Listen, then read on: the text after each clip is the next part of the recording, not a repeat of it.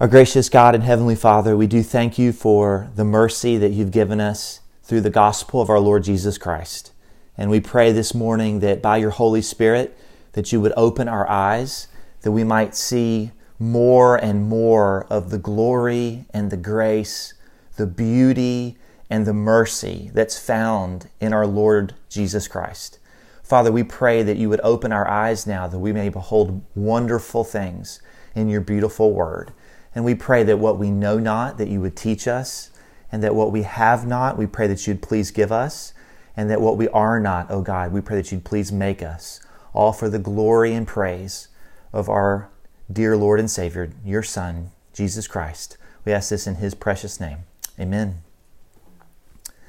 This morning we are continuing in our study of the letter of James, and as we've seen in these last few weeks, that this short letter was written by James, the brother of our Lord Jesus Christ. He was the pastor of the church in Jerusalem, and he was writing this letter to a group of Christians that he used to pastor when they were in Jerusalem. But these Christians have been scattered throughout the Roman Empire because of the religious persecution that began after the martyrdom of Stephen. And he's writing to these Jewish Christians who are going through trials of various kinds. And James wants his readers to grow, to become mature followers of Jesus Christ. So James gives in this short letter a series of tests that will help his readers to grow, to become mature, perfect, complete followers of the Lord Jesus Christ. And so what we've seen in the first two chapters of James is this.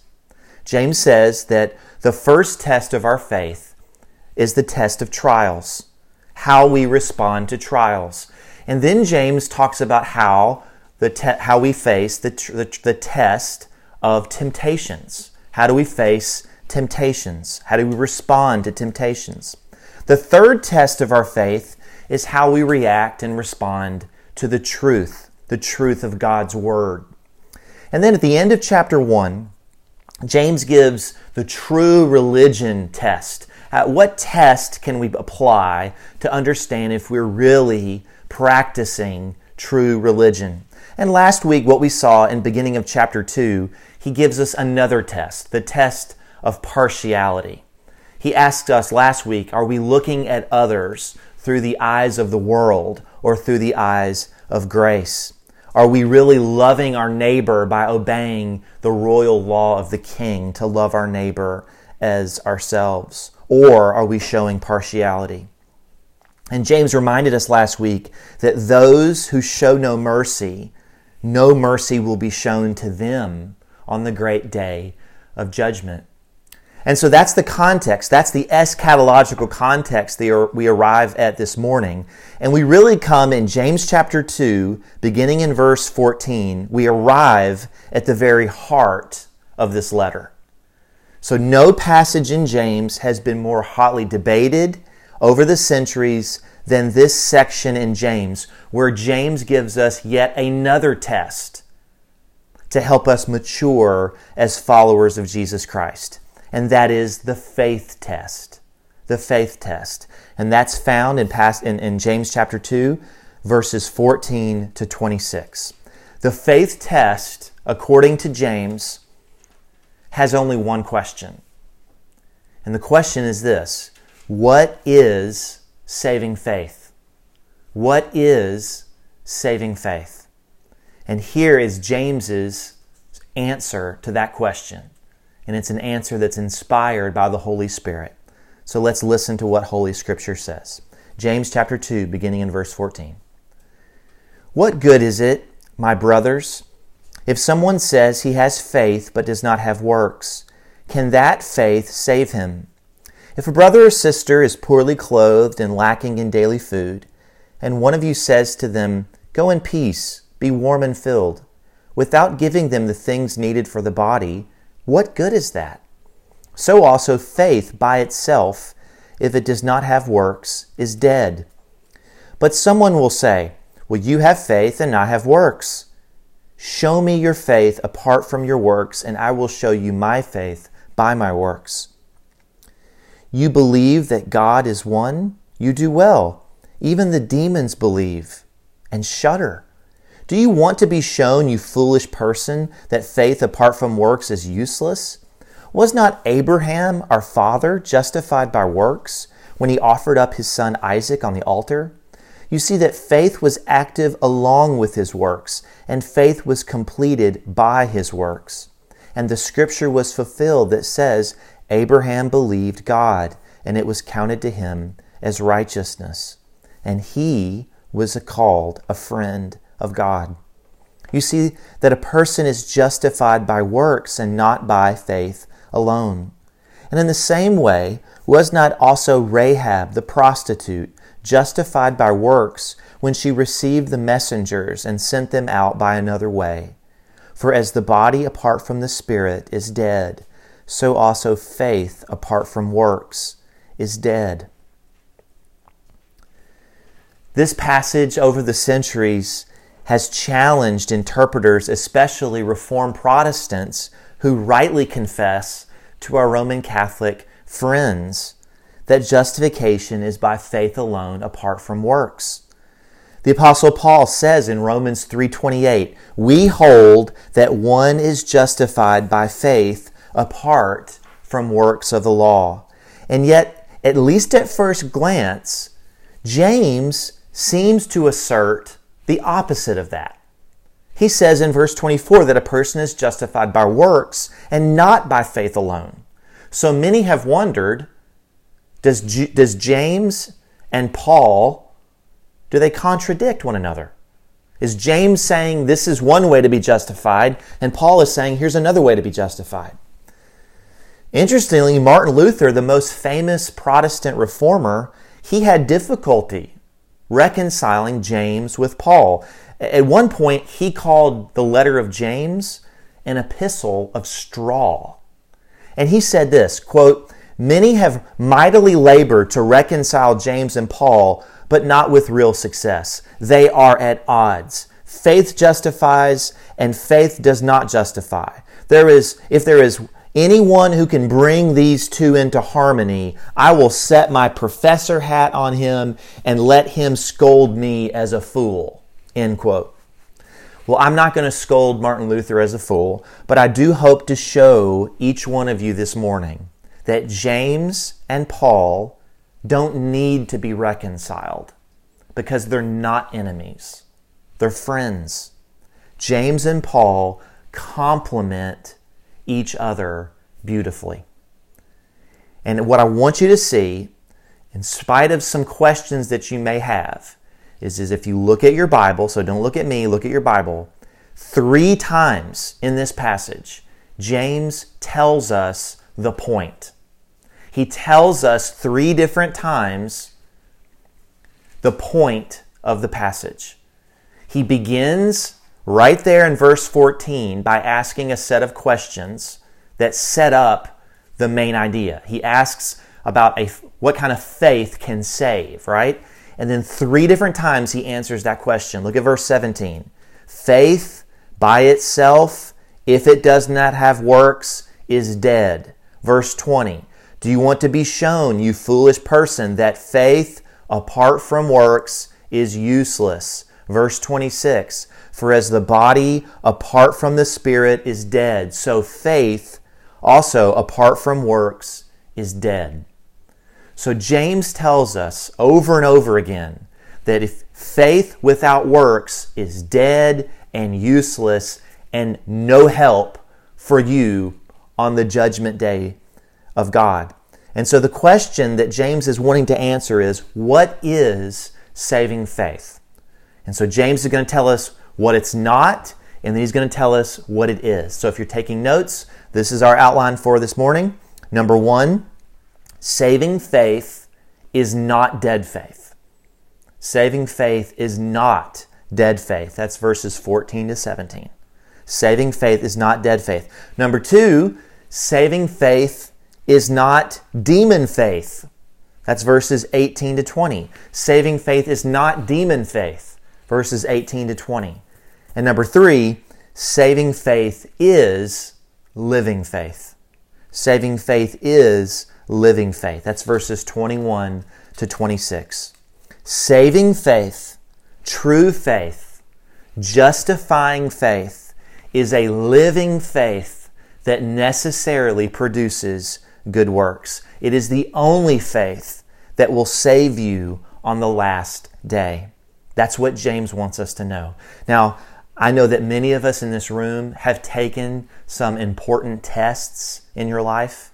Some of us in our congregation have taken the SAT and the ACT and the LSAT. Some of you younger ones have taken end of semester exams. Some of you have actually just finished taking entrance exams into graduate school or PhD work. And some of you who are a little bit younger, one day you're going to take a driver's license test, and that's going to feel like the biggest, most important test you've ever taken.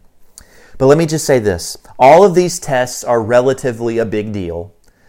But the test that James gives us in James chapter 2, the faith test, and listen to me, this is the most important test you will ever take in your life. The answer to this test has eternal significance. So, James wants us to understand the difference between a living faith and a dead faith. Faith without works is dead and useless. James had previously mentioned, you'll remember, he's very concerned that some of his hearers who would be reading his words were hearers of the word only and not doers, deceiving themselves. So James is trying to help each one of us to discern whether we are those who hear the word and put it into practice, or we're the ones who hear the word and don't do anything because we're deceived. So brothers and sisters, James wants each one of us this morning to examine our faith and to see if it passes the test. And my prayer is that everyone who hears my voice will truly believe and pass the test. Number one, saving faith is not dead faith. Verses 14 to 17. The main point of this passage is simple. Genuine saving faith in the Lord Jesus Christ is a living faith that works. Living faith proves itself by producing good works. That's what James is getting at. Now, James is a wonderful teacher, and so he begins by setting up a contrast. Look at verse 14. What good is it, my brothers, if someone says he has faith but does not have works? Can that faith save him? Notice what James says. James begins by talking about a person who says they have faith. Do you notice that? James does not say that this person has faith. Notice it says, if someone claims to have faith. They're making a claim with their mouth. They're saying, I have faith. I have faith. But James says they don't have works. They say they have faith, but they have no works. Then James asks a question. Can that faith save him?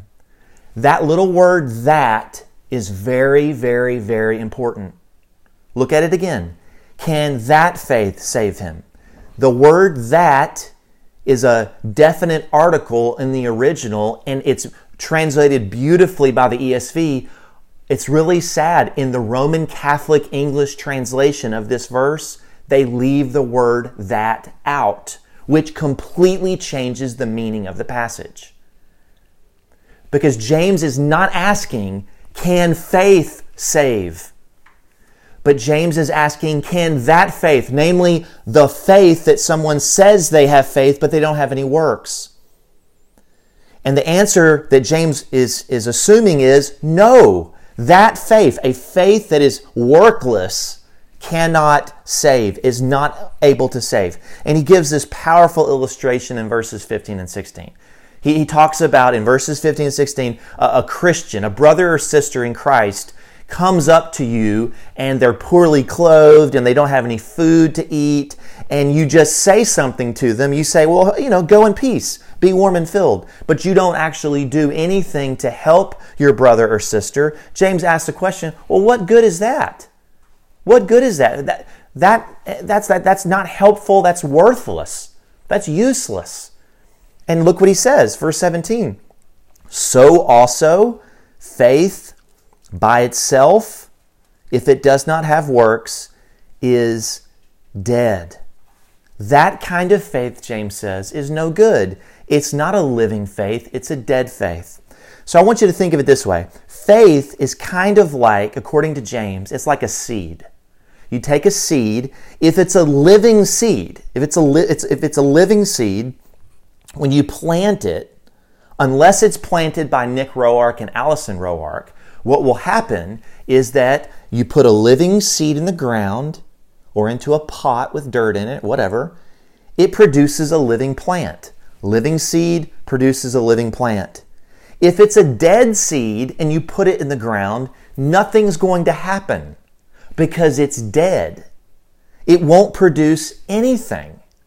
And that's what James is saying. Faith is a living faith. It produces fruit. It produces something. Dead faith doesn't produce anything. It's useless. It's useless. And I believe that James, he gets all of his theology from his older brother, the Lord Jesus Christ. Because he probably heard his brother say these words at the end of the Sermon on the Mount. Every tree that does not bear good fruit is cut down and thrown into the fire. Thus you will recognize them by their fruits. Listen, not everyone who says to me, Lord, Lord, will enter the kingdom of God, the kingdom of heaven, but only the one who does the will of my Father who is in heaven. And so, brothers and sisters, this morning, James begins by helping us understand that there is an eternal difference. There is a massive difference between living faith, saving faith, real faith, and dead faith, because saving faith is not dead faith. That's number one. Number two, saving faith is not demon faith. If you're confused by that, just wait a minute, I'll explain it. Saving faith is not demon faith. Beginning in verse 18, notice that James, he introduces an imaginary objector.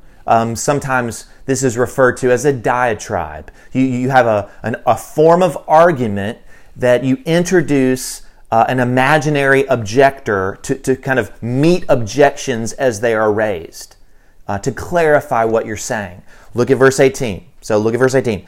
But someone will say, you have faith and I have works. So the imaginary objector, it's almost like he's treating faith and works as two separate gifts.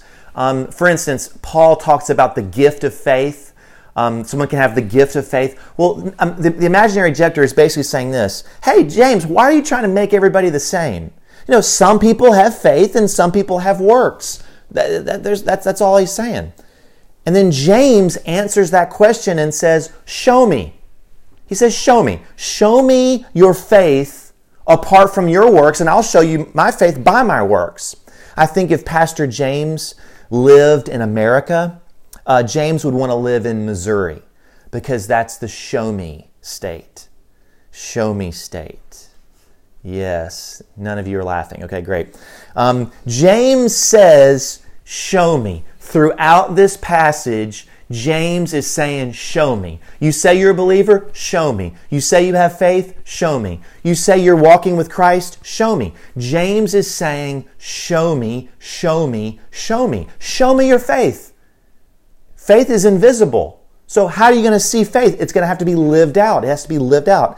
And so he says, show me. Prove it. Demonstrate your faith. Vindicate your claim to be a believer. He says, I'll show you my faith by my works. So think of it this way. Faith is like the wind. You can't see the wind. You can only see the effects of the wind. And the issue here is, how is saving faith shown? How can you see faith? And verse 18, the imaginary objector is trying to separate faith over here and works over here, and James will not have it. Now, I want you to think about, if I were to ask you, if you know the Bible fairly well, and I were to ask you, what is the longest treatment in Scripture about faith? And I imagine many of you would say, oh, I know, there's a long chapter in the book of Hebrews chapter 11, and it tells us what faith is, and it illustrates from the Old Testament over and over and over again those who had faith. In fact, some people refer to Hebrews chapter 11, they call it the hall of faith, because you've got Abel and Enoch and Noah and Abraham and Sarah and Isaac and Jacob and Joseph and Moses and Rahab and Samson and David and Samuel and a whole lot more. And here's the thing. I want you to notice this. Some of you may have never noticed this. We call it the hall of faith. But what you find in Hebrews 11 is not those Old Testament heroes professing their faith. Instead, you've got the writer of Hebrews over and over again showing how their faith was lived out in good works and obedience. It's a chapter not about faith as a profession merely, but faith as it was evidenced in the life as they followed the Lord and believed His promises and obeyed Him. And that's exactly what James is saying. Hebrews 11 is a picture of living faith lived out through love and obedience. So look at verse 19. James gives another illustration. Verse 19. He says, you believe that God is one. You believe that God is one. He says, that's swell. You do well. That's awesome. Then he says, even the demons believe, and they shudder. What is he talking about? Now, if you don't know, if you hear that word God, that phrase God is one, James, of course, as he's writing to Jewish Christians, they're going to hear that. They're going to know exactly what he's talking about. And maybe it's not all, we don't have the Old Testament on our minds and hearts as much as James's readers do. But if you hear that phrase God is one, it should make you think of an Old Testament passage. The Shema, the daily prayer of every Jewish person is from Deuteronomy chapter 6, verse 4. Hear, O Israel, the Lord our God, the Lord is one. And so James is echoing this daily prayer, right? That the Lord is one. The Lord is one. The Lord our God is one. And James is saying, guess what? If you just say that out loud, God is one, the Lord is one, if you profess that with your mouth, well, guess what? Demons can actually believe that God is one, but they don't actually love Him. They don't trust in Him savingly. The very next verse, what's the very next verse after the Shema? It says, the Lord our God, the Lord is one, and it says, love the Lord your God with all your heart, with all your soul, with all your mind, with all your strength. Well, demons don't love God. They hate God. And James is saying, if you profess that God is one, he says, you got great theology. That's great theology. But guess what? Demons have the same theology. And they shudder when they think about God. One thing I'd love for you to do sometime, if you want to study this more in depth, read through the Gospels and notice what the demons say to the Lord Jesus Christ when they meet Him. Demons have much better theology than I would say many people who claim to be followers of Jesus. Now you think, well, that's a kind of provocative statement. Listen to what one demon says to Jesus. Legion says, what have you to do with me, Jesus, Son of the Most High God? The very next thing he says is, have you come here to torment us before the time? See, demons know who Jesus is. They recognize who Jesus is, but they shudder before Him. Demons believe, but they don't have saving faith. And to bring it up to the present, you could stand up every day of your life and profess and say out loud the Apostles' Creed. but that's not going to get you to heaven. Saying a creed that God is one, I believe in the God and Father of our Lord Jesus Christ, that's not going to get you into heaven. Affirming the right doctrines with your mouth, but failing to grasp Jesus by faith, by a living and active faith in your heart, will send you straight to hell. Look at verse 20. He says, do you want to be shown, you foolish person, that faith apart from works is useless? That's his concluding statement. Faith without works is a demon faith, and it is utterly worthless. So, saving faith is not a dead faith. Saving faith is not a demon faith. But thirdly and finally, saving faith is living faith. Saving faith is living faith. Verses 21 to 26. James has shown us that faith without works is dead, and it's a demon faith, and it's a dead faith. And so in verses 21 to 26, what James is going to do is provide two more illustrations from the Old Testament that help embody what he's trying to argue for.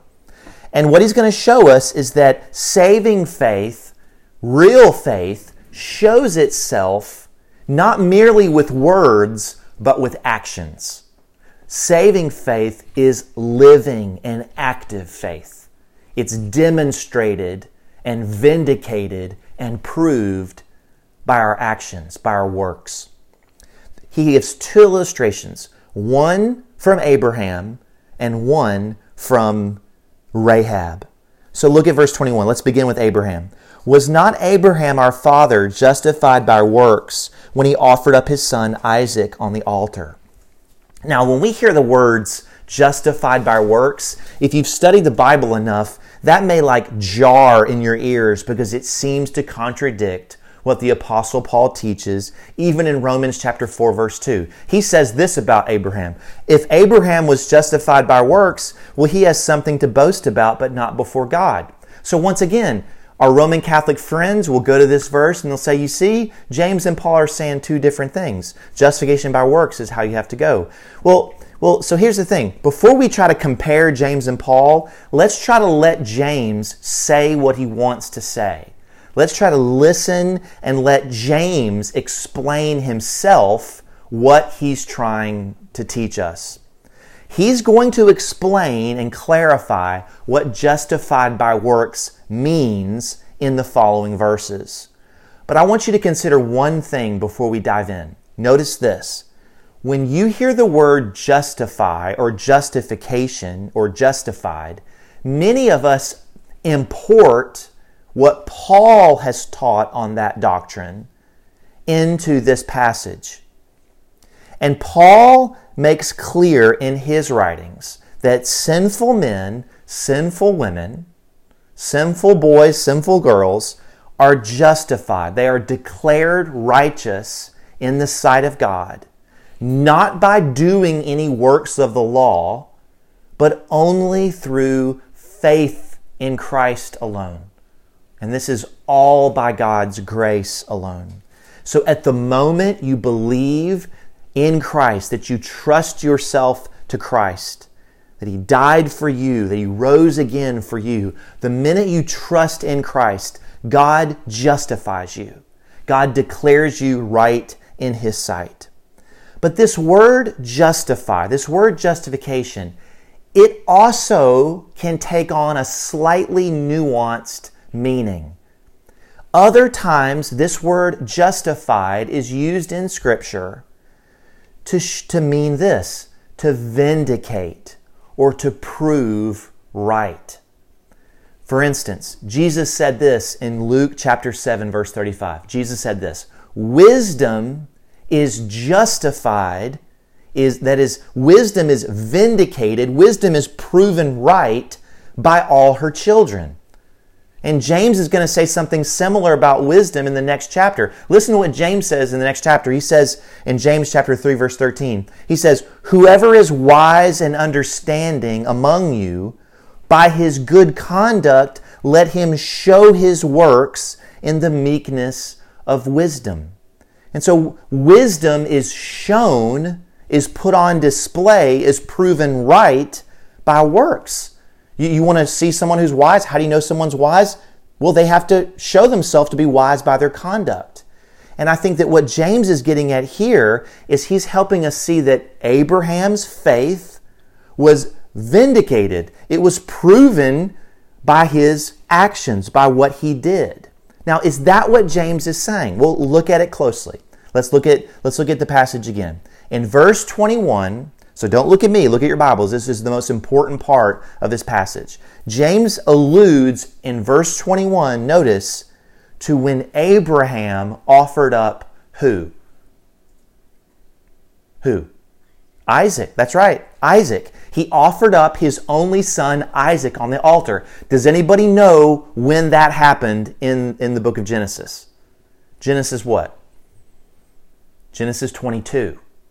So if you look in your Bibles, look at your cross-references, he's referring to when Abraham offered up Isaac in Genesis 22.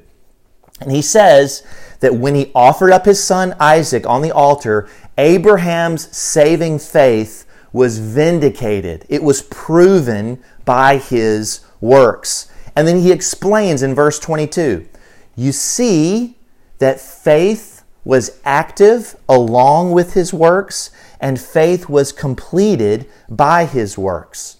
So James is showing us that our father Abraham, he didn't have a dead faith.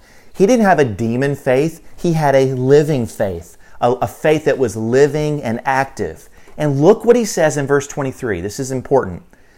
And the scripture was fulfilled that says, and then he quotes Genesis 15:6. Abraham believed God, and it was counted to him as righteousness, and he was called a friend of God. So here's what James is saying.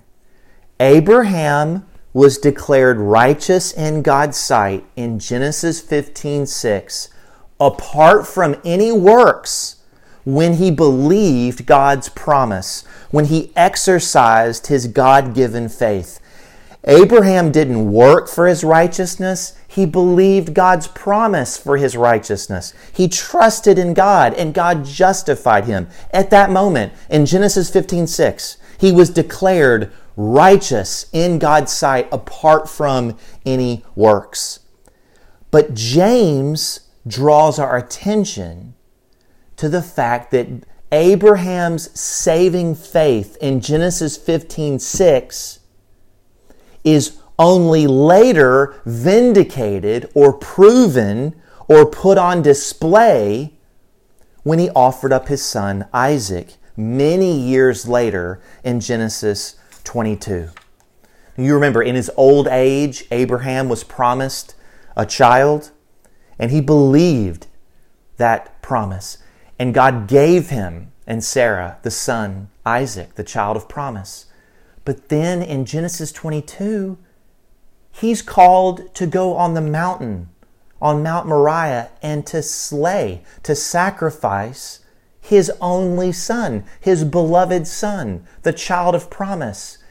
And what does the writer Moses tell us is happening there? In Genesis 22, we're told that Abraham was being tested by God. You see, Abraham was testing, God was testing Abraham's faith.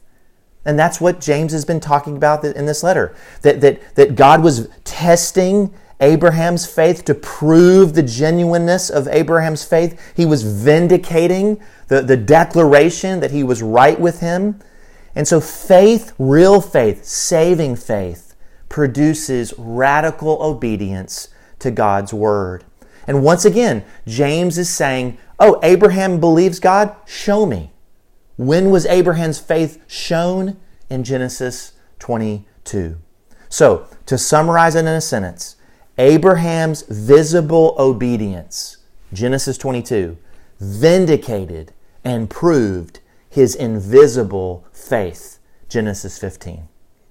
And so that's what James says, verse 24, you see that a person is justified by works and not by faith alone. And so when James says by faith alone, he's referring to this dead faith, this useless, workless faith that he's been talking about in this passage. So let's consider now the second illustration that James gives in Rahab before we close. Look at verse 25. And the same way was not also Rahab the prostitute justified by works when she received the messengers and sent them out by another way? And so James begins with Abraham, Father Abraham, the father of the Jews and the father of all believers. And then he goes to the other end of the spectrum and chooses a Gentile prostitute, a Gentile harlot. Saving faith, living faith, a faith that works is something that Abraham had, but it's also something that Rahab had.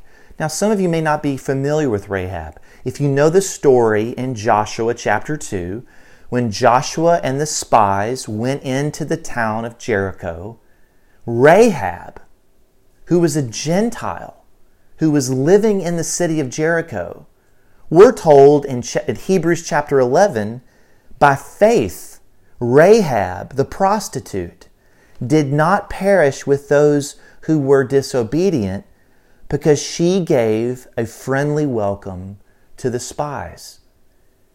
You remember the story. She had heard of the God of Israel, how he had brought them out of Egypt and rescued his people and brought them into the promised land. And she trusted in the God of Israel. But her profession, her belief, her faith in the God of Israel wasn't a mere profession. Her faith was on display. It was proven, it was vindicated by protecting the spies, by hiding the spies, by protecting them. And so faith produces this risk-taking action for God's kingdom. Rahab didn't just affirm the God of Israel, she acted on her belief.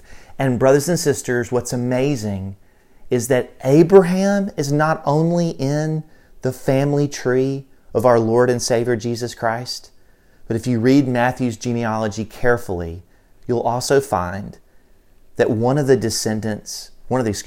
ancestors of King David, one of the ancestors of our Lord Jesus Christ, is not only Abraham, but also Rahab the harlot, Rahab the prostitute.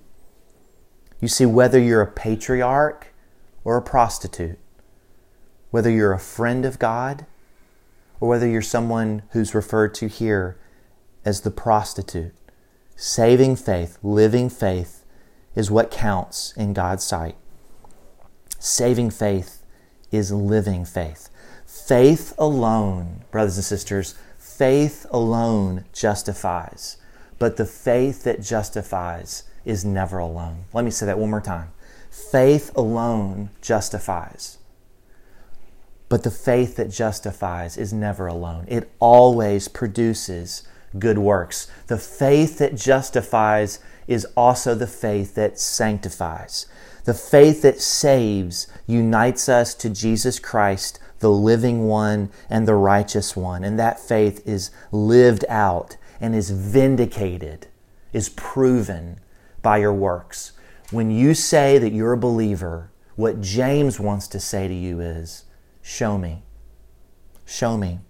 And so that's how he concludes, verse 26, for as the body apart from the spirit is dead, so also faith apart from works is dead. James says that without works, faith is like a corpse in a casket. You can put makeup on a corpse, you can paint a corpse, you can put nice clothes on a corpse. It might look alive from a distance. A corpse might even look like it's sleeping. But when you get closer and you begin to inspect, a corpse is dead. There's no life. It doesn't do anything. Dead faith has no works, but saving faith is living faith that produces good works. James and Paul are not arguing with each other. They're not facing each other, arguing about justification. Instead, brothers and sisters, as you read this passage and as you understand it, James and Paul are not facing each other and arguing. They're back to back. They're back to back facing attacks on the gospel on both sides. Paul is guarding the gospel from people who are trying to smuggle in their good works as a way to get right with God. Paul is fighting works righteousness. Paul says, no, you are saved by faith in Christ, not by your good works. James, on the other hand, is fighting easy believism. He's writing to clarify what genuine saving faith looks like. Saving faith, justifying faith, faith like Abraham had and like Rahab had, is the living and active faith that works itself out in love. So test yourself this morning as we close. Is your faith dead or is it alive? Have you made a profession of faith and there's yet to be any transformation of your life? Are you merely a hearer of the word only? And if you are, then James says to you that you are deceiving yourself. Your faith is worthless, and you have a demon faith, and you are going to hell. James wants us to ask the question, am I saved? James also gives us good news, doesn't he? It doesn't matter where you've come from or what your ethnicity is. He says to us, it doesn't matter if you're male or female or old or young or Jew or Gentile. It doesn't matter what sins that you've committed in your life or what mess that you're currently going through. James reminds us this morning that God's grace can reach us wherever we are, and that we can be transformed by the gospel of our Lord Jesus Christ. God justifies the ungodly, and that is good news this morning. God mercifully saves sinners through Jesus Christ. By God's own gracious will, He brought us forth. He gave us the new birth by the word of truth, the gospel of our salvation, that we should be a kind of first fruits of His creatures. He implanted His word in our hearts, which is able to save our souls. And we receive this saving word through faith in the Lord Jesus Christ, the Lord of glory, who died on the cross for our sins and who rose for our justification. And the moment we turn from our sins and trust in Christ, just like our father Abraham, we're counted righteous in Him. All of our sins have been forgiven by His grace. And as new creatures, we begin to live for His glory by loving Him above all and by loving our neighbor as ourselves. Saving faith is a living and active and beautiful thing. Is this your story? Is this your story? If it is, then praise God who gave you the gift of faith, and put your faith to work by loving the Lord and by loving your neighbor. Since I began with a kind of interesting quote from Luther, I want to come back around and give you a quotation from Luther as we close from his commentary on Romans, because I think in this quote, he actually summarizes perfectly what James is talking about in this passage. Martin Luther writes this: saving faith is a living, busy, active, mighty thing. It does not ask whether there are good works to do, but before the question even rises, it's already done them, and it's always doing them. Whoever does not do such works is an unbeliever. He gropes and looks around for faith and good works, and knows neither what faith is and what good works are. Yet he talks and talks and talks with many words about faith and good works, but he never does them. Now, I don't want you to miss the sweetest part of this passage from me this morning. Look at verse 23 one more time. At the end of verse 23, James says something amazing, something infinitely precious about the fruits of saving faith. We're told about Abraham in verse 23, and he was called the friend of God. All of us used to be enemies of God. We were friends with the world. And friendship with the world, James says, is enmity with God. But Jesus Christ rescued us. And if you share the faith of Abraham, you're not only a servant of Christ, you're not only alive in Christ, you're not only united to Christ, you're not only righteous in Christ, you're not only united to the Lord of glory, but wonder of wonders, you're also a friend of God. On the night he was betrayed by one of his friends, Jesus Christ, the friend of sinners, said these words, "Greater love has no one than this, than someone lay down his life for his friends. You are my friends, if you do what I command you. No longer do I call you servants, but I have called you friends. You did not choose me, but I chose you and appointed you that you should go and bear fruit, and that your fruit should abide." What a friend we have in Jesus this morning. Do you want an unfailing friend? Such a friend is the Lord Jesus Christ. All is perishing, all is fading, all is passing away, but the Lord Jesus is a friend who never changes. There is no fickleness about him. He loves his friends to the end. He never changes his feelings about his friends. He's the same yesterday, today, and forever.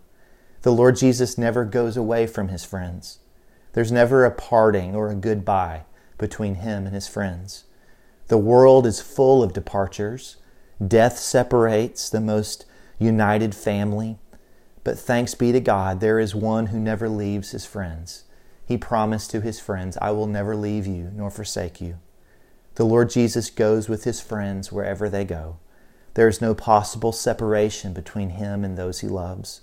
There's no virus or sickness or place or position on earth that can divide us from the greatest of friends, from the friend of our souls. When we pass through the fire of tribulation, he is with us. When we lie down in a bed of sickness, he is with us. When we walk through the valley of the shadow of death, when friends and relatives stand still and can go no further with us, Jesus goes with us. He never leaves our side. And when we wake up in glory, he is still with us. And when we rise with a new body on the last day, we will not be alone. He will be with us. He will say, "These friends are mine. Let them go free." What a privilege it is to know the one who never fails.